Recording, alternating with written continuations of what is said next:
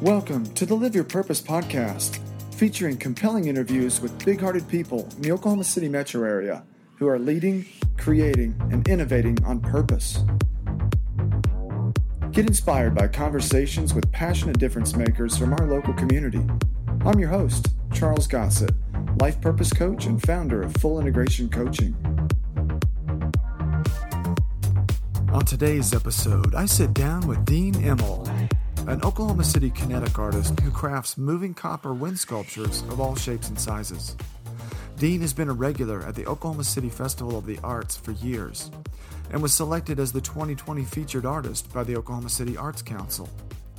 And although this year's festival has been canceled due to the COVID-19 pandemic, art continues to move.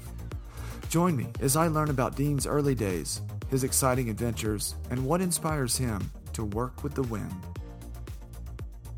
And now, the Live Your Purpose podcast. Dean, welcome to the show.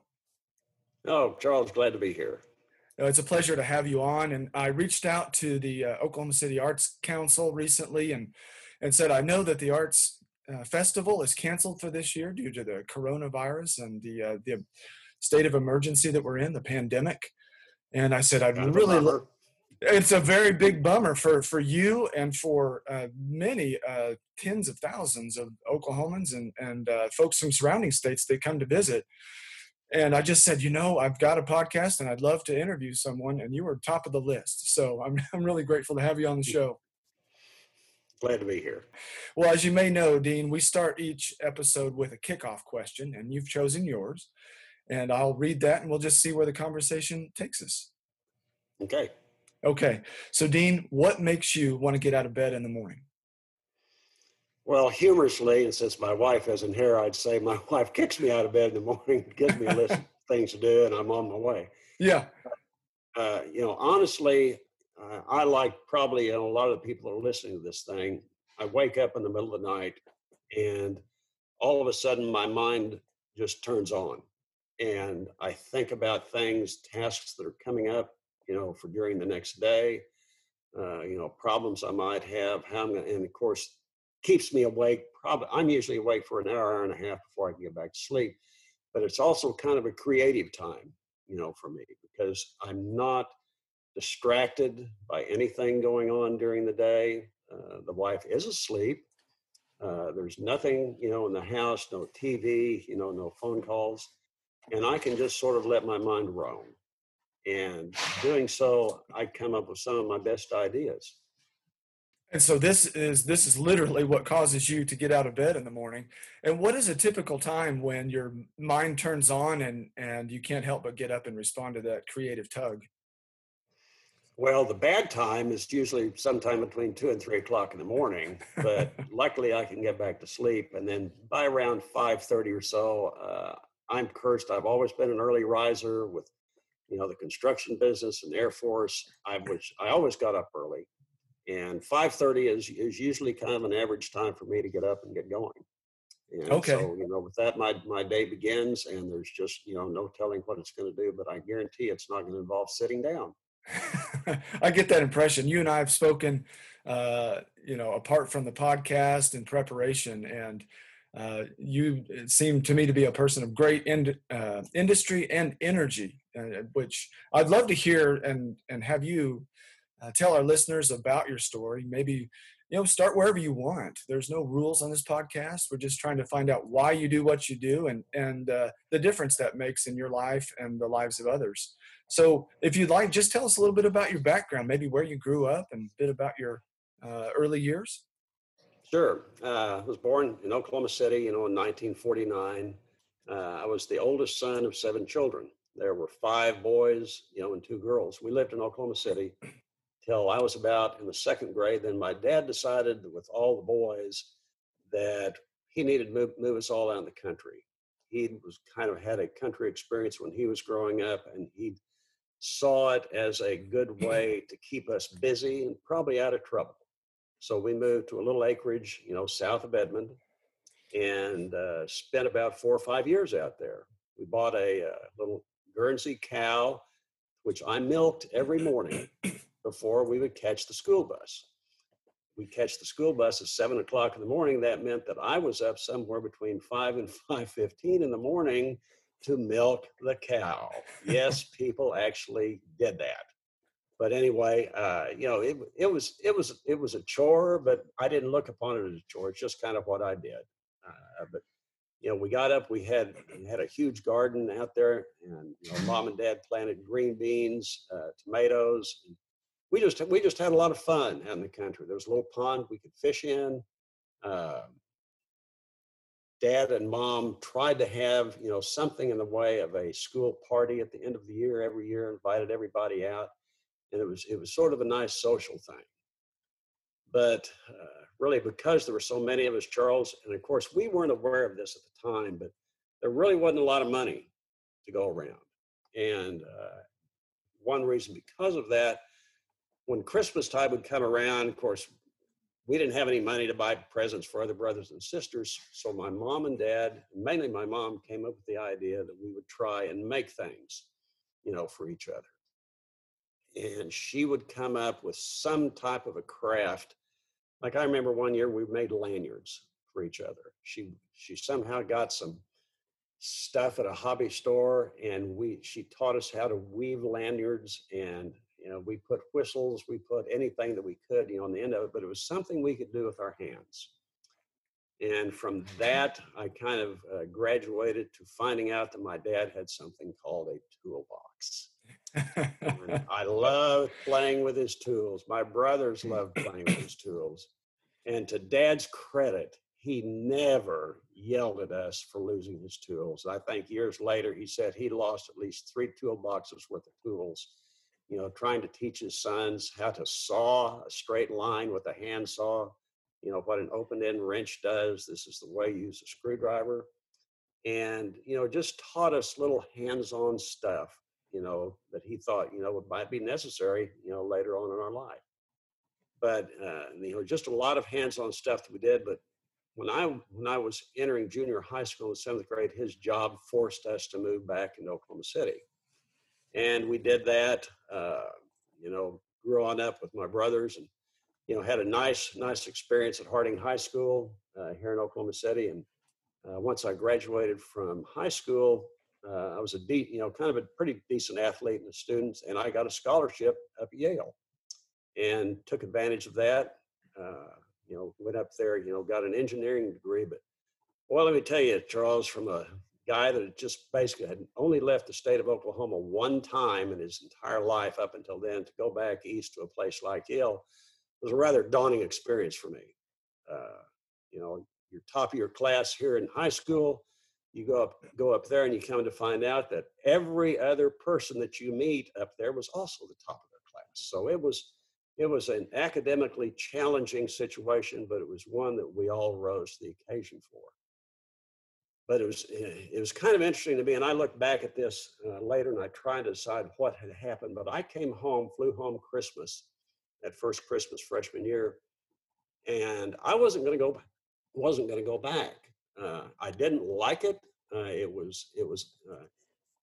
just didn't feel right to me. And I was going to get off the airplane, tell my folks that I've had it. I'm just going to come back and either go to OU or OSU, and that's going to be it. Well, back in those days, you could meet people as they were getting off the airplane. And as I got off the airplane, there is all my family, all my brothers and sisters, my mom and dad, and they are so happy to see their son, coming back. And they were cheering and clapping. And Charles, I did not have it in me to tell them I wasn't going back. That's so interesting, that point right there. And I don't want to interrupt you, but they were proud of you? Yeah. This was family pride. It was family pride. Part of it, I was to find out later, Dad really wanted me to go to MIT. Oh. Because Dad wasn't really a student when he was in high school, but he became a student in college. But his freshman year, his grades weren't that good. And after his freshman year, he was a straight A engineering student himself. He applied to transfer to MIT his senior year, and darn it, they turned him down. I see. Yeah. And he was pissed. Oh, yeah. So he wanted his son to apply to MIT Sure. and turn them down. So anyway, it didn't work out. I was just glad to be there. But the funny thing about that time coming home Christmas was when I went back after Christmas vacation, all of a sudden something had changed. And to Mhm. this day, Charles, I couldn't tell you what it was, but all of a sudden it became not only tolerable but enjoyable. And I'm sure something inside me changed. And probably if I spent a lot of money on therapy, I'd find out what that was. But I simply was able to enjoy, the rest of my time, up there at Yale. Yeah, and Anyway, that I don't want to identify what that may be either, but I know from folks that I talk to and in my own life as well, we tend to have these formative experiences at some point in our lives, and they often involve disruption. These times that we're in unfamiliar territory. You mentioned I didn't like it, I didn't want to keep going, and then something happens in that space. We had been set. You said that you were set on. I didn't plan on returning, and then you got off the airplane, and there's your family cheering you on. And who knows what exactly happened, but it could be well, that there was that sense of purpose, that there was more meaning in what you were doing, and a higher sense of whether it's duty or support or something bigger part than of it for yourself. me, part of it for me was really, I think, responding to a challenge. And how do I Oh, respond to a challenge? right. There you go. That's another big one too. And my youthful experience as as an athlete, you respond to challenges. Right. You'd already You been there. People step up to you and they challenge you on the spot. Yeah. And how do you respond to that? Some people respond with anger. Some people can do it academically. Some people combine both. I would do the whole gamut. But as I went further and further in life and discovered that life is nothing but a bunch of challenges, and it's a richness in life. Hmm. And how you respond to those challenges, are you going to be a happy person, or are you just going to be, oh gosh, I can't do that? And I've never been that way. I thrive in challenges. I mean, that's just the way, for some reason, I'm wired, and God only knows why that is for me. Yeah. But anyway, I get out of college, and of course, this back in the Vietnam days, I had a low draft number, anyways, and I wind up in the Air Force. And the one thing about the Air Force, kind of continuing along this train of thought, they present you with a raft of challenges. They train you, and then they turn you loose, and it's up to you to see how you're going to perform. And I became a navigator on C-130s. Logged about 2,000 hours, over 4.5 years. And it was a challenging job, because back then you didn't have, where you had a rudimentary sort of GPS, but we didn't really use that very much. You actually shot the stars. You figured out where you were by different ways, and nothing involved a machine. It was all you. Well, I thought I was a pretty stud duck back then. I mean, look back in your time when you were 23 years old, there's probably not a guy or a gal alive that didn't think that, I'm pretty neat. Oh, And yeah. I was no exception. I mean, I'd almost graduated, cum laude from Yale. I was first in my class at navigator school. And I thought I could walk on water when it came to navigation. First time that I go on an overwater flight, we take off from Goose Bay, Newfoundland, and we're flying to Frankfurt, Germany. And, I'm there, I'm walking out to the airplane, and I drop my watch. Well, my watch, you have to know the time to shoot celestial. Luckily, I had a backup watch, but I never really depended upon it. So I had a little air of foreboding on it. But then again, no big deal, because I'm a great navigator. I get on board the airplane, and first thing I look at is the compasses. There's two systems on the compasses, and they're separated by 2 degrees. Well, no big deal. We'll get up, I'll shoot the North Star, I'll determine the correction, and we'll get on our way. Well, 2 degrees is a big deal when you're flying thousands of miles across the ocean. You can not only miss a town, you can miss a country on stuff like that. We take off, get up to altitude, we lose contact, electronic contact with the coast, and we're still in the clouds. Now I cannot do anything. My Loran, there was an electronic thing on the airplane that I could use radio waves to determine where I was. It broke lock and wasn't giving me any information. I'm 3 hours into this flight, and this is during the night in the North Atlantic. And Charles, I don't know where I am. Okay, I'm feeling pretty scared. I'm feeling, yeah, yeah. You get You're above scared. the clouds. This is nighttime. You've It lost your got up to, navigation tools. Okay, lost everything. And the pilot and the co-pilot are sitting up in front of the airplane, and they're just yakking away because it's on autopilot. They right. have nothing to do unless things flame out. Uh-huh. And I'm getting pissed because they're having such a good time, and I'm sweating bullets back there. And finally, I come over the intercom. I said, "Could you guys shut the heck up so I can figure out where the heck we are?" I was used a little bit more colorful language than what I just. But anyway, all of a Sure. sudden, silence on the airplane. Uh-huh. And I said, "Guys, the only thing I have on this airplane that works is my radar." And I said, "It only goes out 240 miles." And I said, "We're on the middle of the ocean." But I said, "This is what I think we can do, and see what you think about it." Our course, of course, we're supposed to stay within 5 nautical miles of our course. I said, if we will deviate for that, instead of flying our what we call a great circle route, if we will deviate north 70 miles off course, I ought to be able to get a fix off the coast of Greenland and figure out where we are. But I said, it's we're breaking the rules, but I said, we have no choice. Because I said, I don't know what the winds are. I said, we could be blown. We could be 40 miles away from where I am. And I said, that's a conservative guess. So we agreed that's what we're going to do. We deviated. We went north. I got a fix, determined where I was, turned head going across.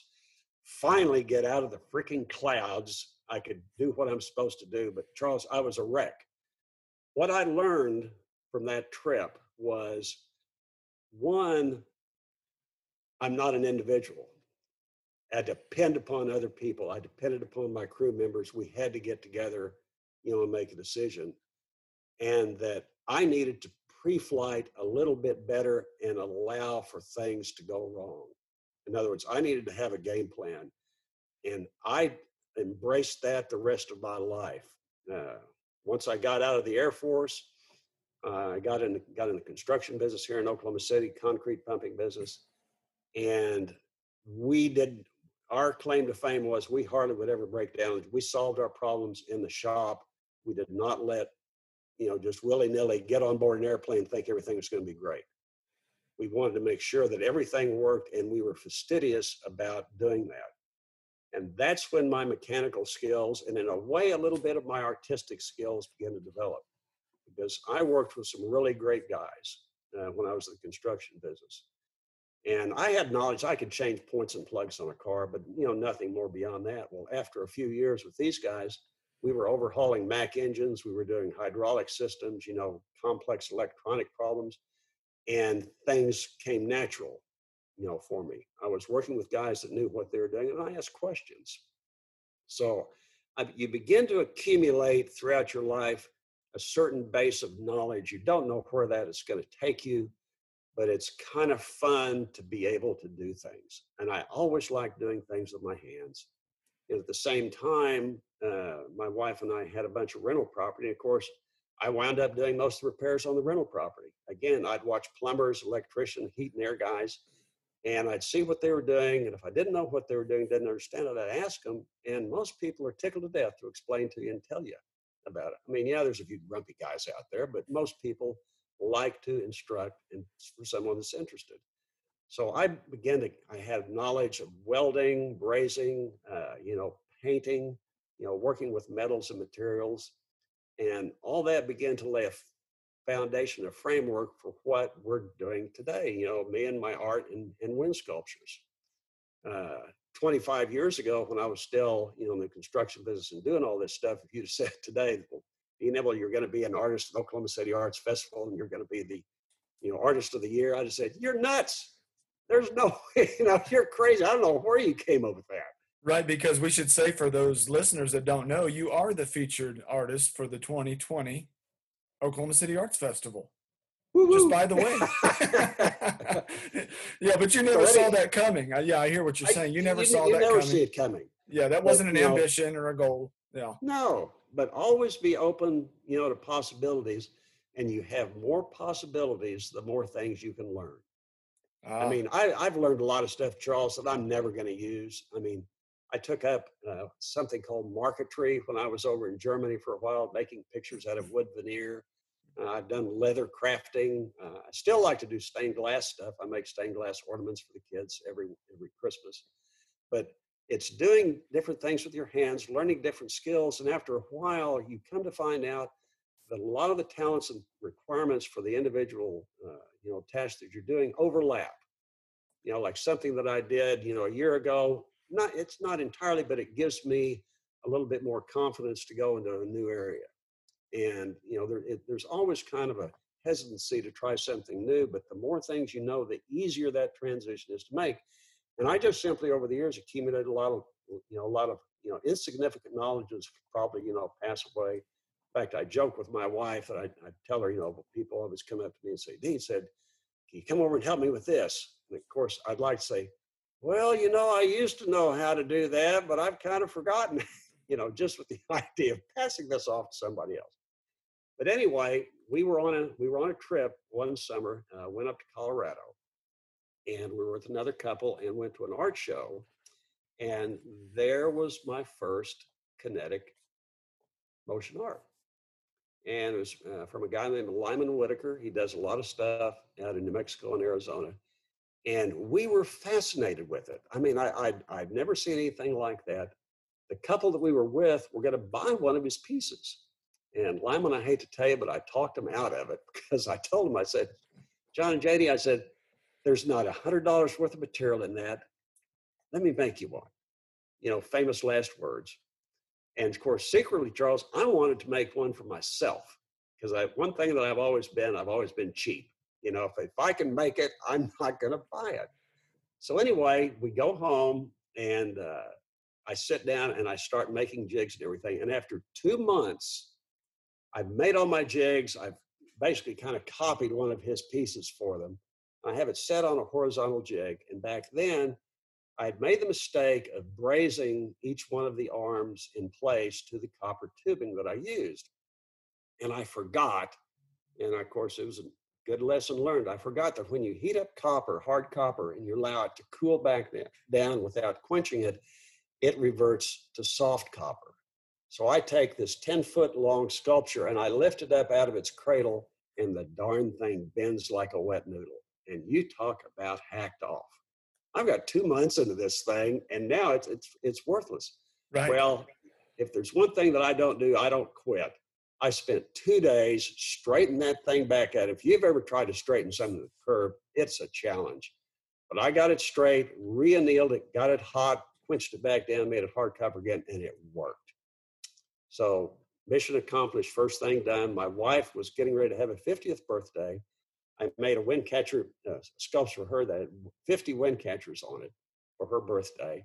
And just other ideas would come to me. Like we started out talking, I'd wake up in the middle of the night and I'd have an idea about something. And I'd go out and, first thing I probably have 4 different sculptures out in the backyard. Of course, what am I going to do with them? I'm just kind of making them. I just like to make stuff. And luckily, our neighbor, lady by the name of Susie Nelson, was affiliated with the Arts Festival. And she came over to me and said, oh, Dean, said, you need to apply to the Arts Festival. Said, people will just pay anything for this stuff. Well, one, I found out that's not exactly true, Charles.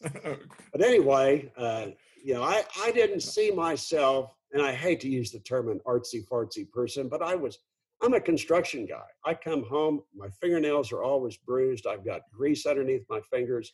I'm working 12 to 14-hour days. I'm just not in that venue. But I loved making this stuff.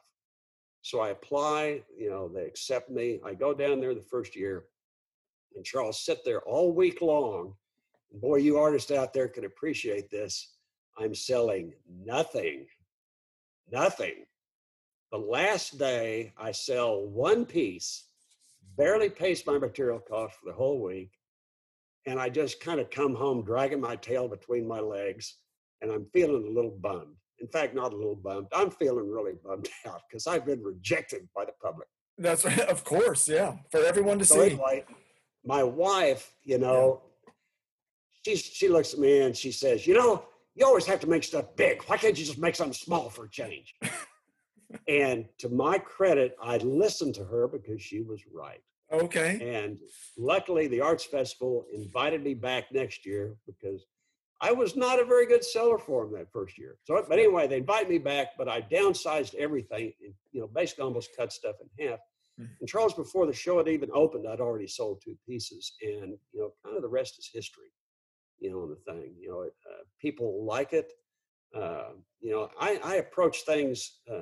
Everybody does it differently, and for me, I like a good design. I get my design that I want the way it's just going to visually look. But then behind the scenes, because of my experience in the construction business, I want to make something for you that's going to last. In other words, you've got a choice of materials, the quality of bearings you use, the finishes you put on things. And if you're going to pay hard-earned money to me for something, I want to give you something that's going to last more than 2 or 3 months. I just, just something in me that can't, I just can't do that. But for me, to give you something that you're going to find enjoyment out of, is really, that's what keeps me going, in this business, just the thrill. But I won't say that it's not without its pitfalls.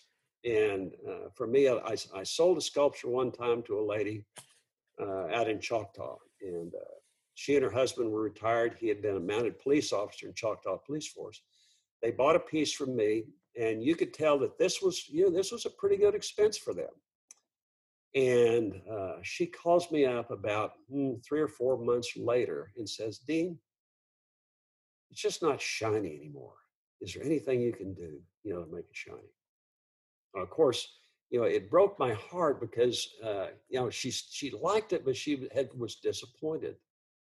And I realized, and as I was driving out there to get the thing, that disappointment did not come upon her in one day. The day that she called me, it was a growing thing as it was becoming more or less and less shiny. And of course, for me back then, I liked the copper to age and become mellow and kind of blend into the garden rather than always be, shiny out there. But that's not what she wanted.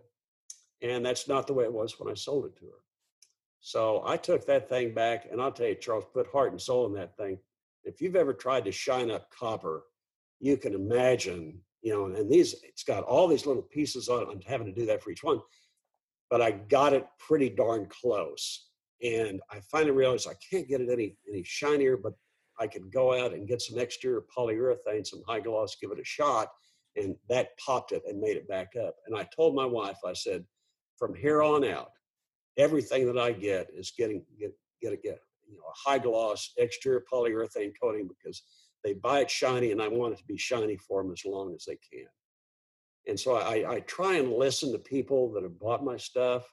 If there's ever any criticism, or things have come back sometimes broken early on. I'll give you, for instance, as you pound out copper, which is what I do, what you're actually doing is thinning it out. It's making it thinner as you go, and that thinness causes an expansion of the copper and causes deformity, which creates a cup. Well, I was in trying to shape the copper, the thinnest part of it turned out to be exactly where I was brazing it to the stainless steel shaft. And the copper was thin. Putting that braze on it, if it's sitting there in the wind, especially out in Okarche where the wind just blows like the dickens, it can sometimes blow off. And I saw immediately what the problem was. So I changed my technique to where that part is no longer thin. I altered the way that I form the copper. And, I'm always looking to have not only a better design, but a better mechanical design too, because the two go hand in hand, and you can't have one without the other. So I have a real pride when I put something out there that I pretty much know that it's going to sit there for a long time because, gosh, I can look out the window right now, and that sculpture that I made for my wife 20 years ago, Yeah. It's still there. It's still got the same bearings on it, and it's still turning in the wind. So, I mean, it's a fun thing to do. And the nice part about it is, I like making some money off the thing, but it gets me out of the house and I meet some really interesting people, this way. And, left up to my own volition, I'd probably just stay in my shop, see family, and maybe 1 or 2 friends. I'm not a social butterfly. I like working with my hands, working in the shop. And for me, that's pretty much where it stops and starts. But this kind of forced me to get out and meet some really cool people. And also, when I install, I go in their backyard to do their installation, and I get to see their landscape, the plants they've chose. Because, again, like a lot of people listening to this, I consider myself kind of an amateur gardener. And I like to see, how plants have been planted, how they're sited, how they did. And so, I mean, there's just a lot of good things, that come, from all this. Yeah, well, there So, sure are, Dean, and thank you for going in depth and at length about your experience all the way from the early years of growing up and milking the family cow and coming back to town and going to Yale, and that formative experience that you had, whatever those factors were, you knew from athletics that you could persevere and you could rise to a challenge. And for you, you said that you really enjoyed the challenge. And I think our listeners surely by this time can appreciate that fact. And meeting all of the different problem solving and creative demands of your craft right now. And you've described them so well. And that attention to detail, but also attention to quality and how it impacts the folks that receive your art. If art is anything, there's somebody that receives it or is impacted by it. We can have a craft or a skill or something that we enjoy, but art at some point affects other people, and generally emotionally. And I know you've got some amazing stories there that we've talked off air about. But I did want to point out just a couple of things that I thought were really amazing in terms of key lessons learned. Because I am a life purpose coach, I like to pull some of these out. And, you said, perseverance is something that seems to come up over and over for me, whether that's liking a challenge or problem solving or looking at another way of doing things, all these creative ways of approaching a process. It really seems to be fueled by your passion for working with your hands, for finding out how things fit together and what causes them to function well. And I can relate in a different way, a more conceptual way, in the work that I do. Just how do people work, and what causes them to function well, and how do they find out who they are and the work that they do. So I generally really enjoy talking to engineers because there's a lot of crossover in systems and architects as well. It really provides. You have to watch out when you're talking to engineers and architects. We'll bore the crap out of you. Well, I could go on, and my wife is not in this room either, but maybe if she were, she would tell you. I can talk for an hour straight, and she's just nodding her head. So, but that's one of the things, that perseverance and just the passion for doing what you do. And then this other key point, this is just 3 points, and this is the third one, is that those skills that you acquire over time, you never really know what those are going to lead to. And I've heard that from other guests. David Lee Anderson was another guest on the show, and artist that's doing hyper-realistic paintings and other work, and an actor and musician. And guess what? They have a garden too, just like me. So I think a lot of us creative types do have gardens. And he described that same point, just learning these skills, these different processes, and learning all he could about them. And I hear you saying the same thing. And no different for me. I had no idea I'd be doing the work that I'm doing today, but the show's about you. And to hear that all of your experience led to wind sculptures, that's deeply rewarding to you, not just for the process, but for the effect that it has on others. And I wondered if you wouldn't mind just describing some of those customers, if you're comfortable sharing some of their stories that have meant a lot to you or to the folks that receive your art. Oh, you bet. I mean, there's a couple that that really stand out. The first, a guy who was in the construction business bought a sculpture for his wife, and his wife wasn't doing very well. And so we installed it outside of her bedroom window so she could have something to look at, every day. And he called me back later, a few years down the road, and his wife had passed on. But he just wanted to thank me because he said his wife would look out at the window every morning and would give her peace. And I mean, boy, what a powerful statement. I mean, I could almost get emotional about that right now. Yeah. But I had another lady that was a librarian, and she bought one of my most expensive pieces. And sometimes I almost feel bad about that because I know these people don't have a lot of extra money, but she did that, and I had cause to come back. I think a limb had fallen on part of it, and I had to re-straighten a bit of it, and so I went back there and fixed it up for her. And she said that she would just go out every evening and sit out on her back patio and make a glass of tea and would just simply watch that move in the wind. And of course, I like them too, because I mean, I love anything that moves. I mean, wind sculptures, weeping willows, pampas grass, anything that has motion to it, I just find, interesting. And, people do that. To me, I kind of draw a parallel between looking at a fire in a fireplace.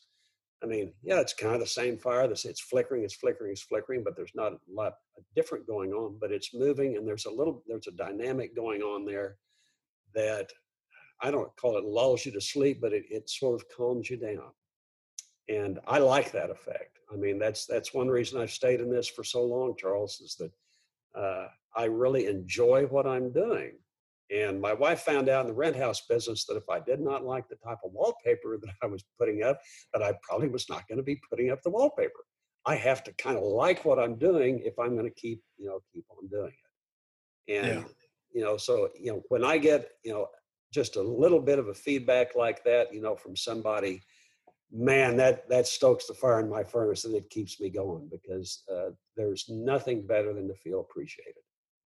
That's right. You said it. And we all want that, and what I think is really amazing about your process is that you actually do the installation as well.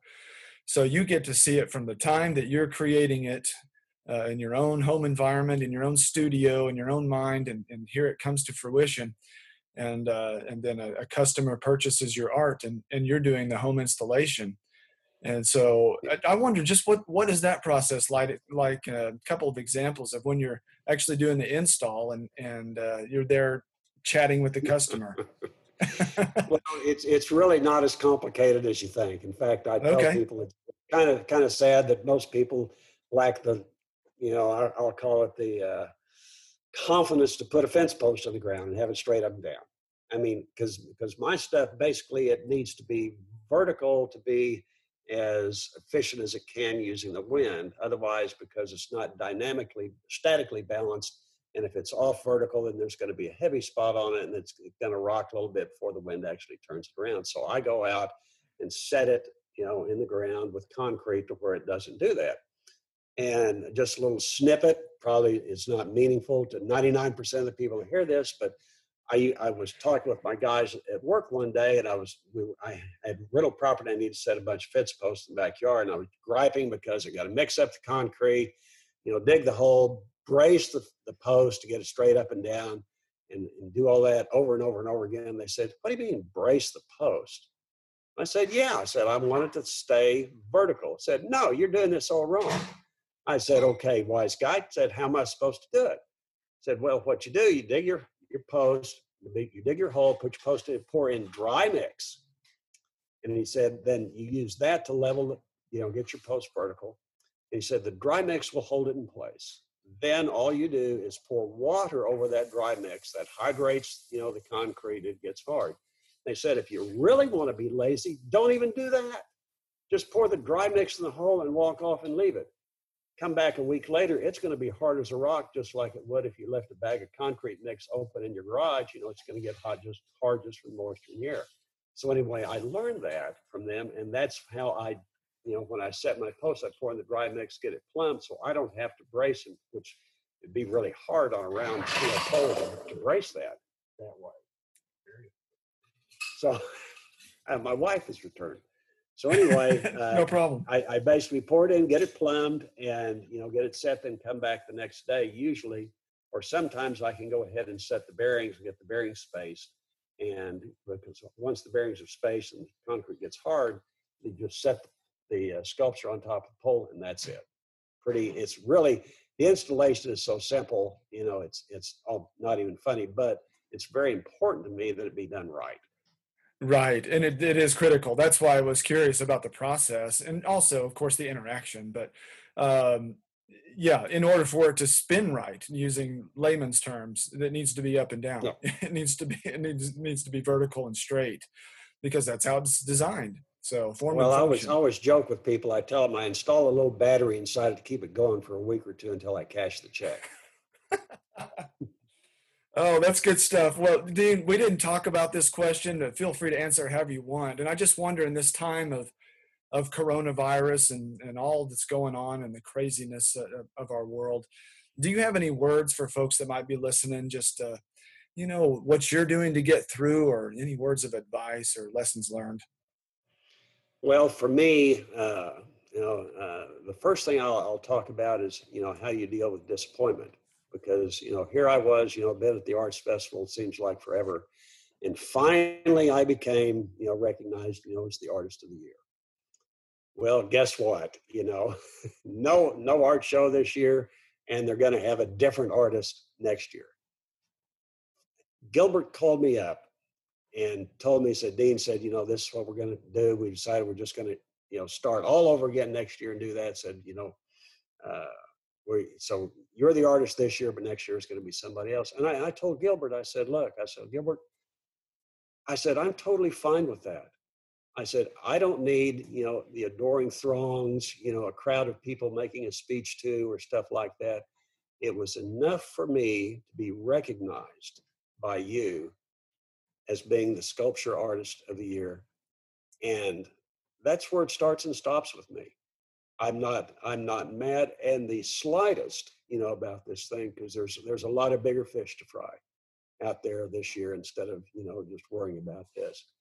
And, for me, I don't need anything else than what they did. They could have just called me up over the telephone and said, Dean, you're artist of the year, said, we picked you. And it could have been between, just the two or three of us. And that would have, in other words, I don't get, maybe it's because I'm older. I don't know. I don't let things bother me that really have no place in making me upset. I'm not going to let that happen. But another way, getting back to your original question, dealing with the time off, I've got a lot of stuff to do, here around the house. I mean, my wife and I are going to be downsizing next year. I'm working around the house. I have things to occupy myself. You might have a room that, gosh, I never really liked the color of the paint in that room. Move the furniture out and paint the room. Do something. The worst thing you can do is sit around and feel sorry for yourself. Quite frankly, there's no cure for that. I don't know of a cure. If you're not active, I mean, if even if it involves just calling up a friend you haven't talked to in 30 years and hear their voice, do something. Do something. Don't sit there and be entertained by Netflix all day long and expect that to make your life happy and fulfilled. Get out there, pull some weeds. I have a daughter named Missy. I mean, I said, Missy, what'd you do today? She said, well, found a few more weeds in the yard. We laugh about it, but again, Charles, it's something to go out and do. Go out and do Absolutely. something. Find something to do. Life is full of things, to do. You can go and, I mean, clean the sink in your bathroom. I don't care what you do. Do something. And there's just a sense of accomplishment when you get, finish a task and you look down and it's better than what you saw it originally. And I don't know. That's just the way I look at things. And I think there's a lot of people out there that are doing that right now. And it's making the time pass. It's a hard time for everybody. But the sheltering in place. Home's not a bad place. It just depends upon what you make of it. And we just choose to make it the best we can and the best way we know how from our life experience. And luckily, I've got years of training behind me. But I don't care where you are in life. I don't know if you know the end of a paintbrush to use. Go to a store, buy it, make some mistakes, but don't make the same mistake twice. Go back and try it again. You'll get better. You can learn. Life is. I don't even know if this is a true story or not, but I'll tell it to you. There's an old story that goes around about Aristotle when he was sentenced to death. and he's in his prison cell. He's getting ready to be executed, and there's a young man that's with him, and he's whistling a song. And Aristotle turns to the young guy and he said, "Could you teach me that song?" And he said, "Man, what do you mean? You're getting ready to die. So why do you want to, learn another song?" He said, but to know one more thing.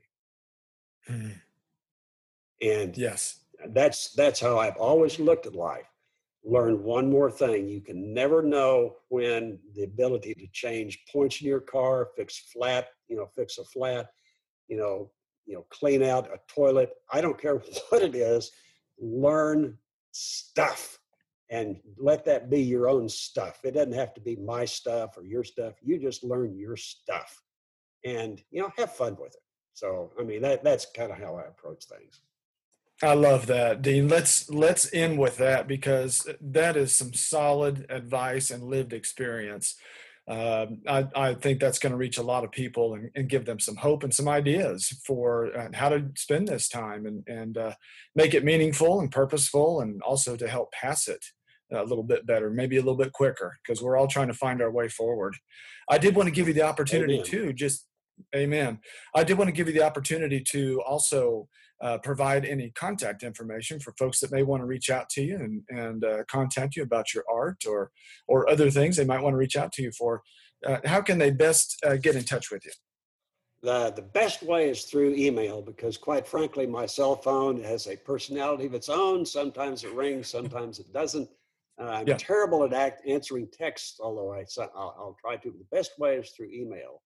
And my email address is kdimel@hotmail.com.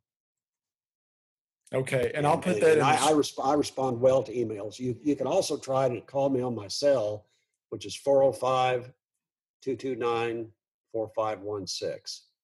But don't think I'm looking at my phone and not answering it, because sometimes I just don't hear it. I maybe have some tools going, or the phone might decide that it's going to screen your call. I don't know how this stuff works. That's another skill I need to learn, Charles. Well, there you go. So you are a lifelong learner. You are the embodiment of a learner. Well, Dean Immel, I appreciate you being on the show, taking your time, and it's been a pleasure getting to know you. Thank you so much. Well, thanks for having me, Charles.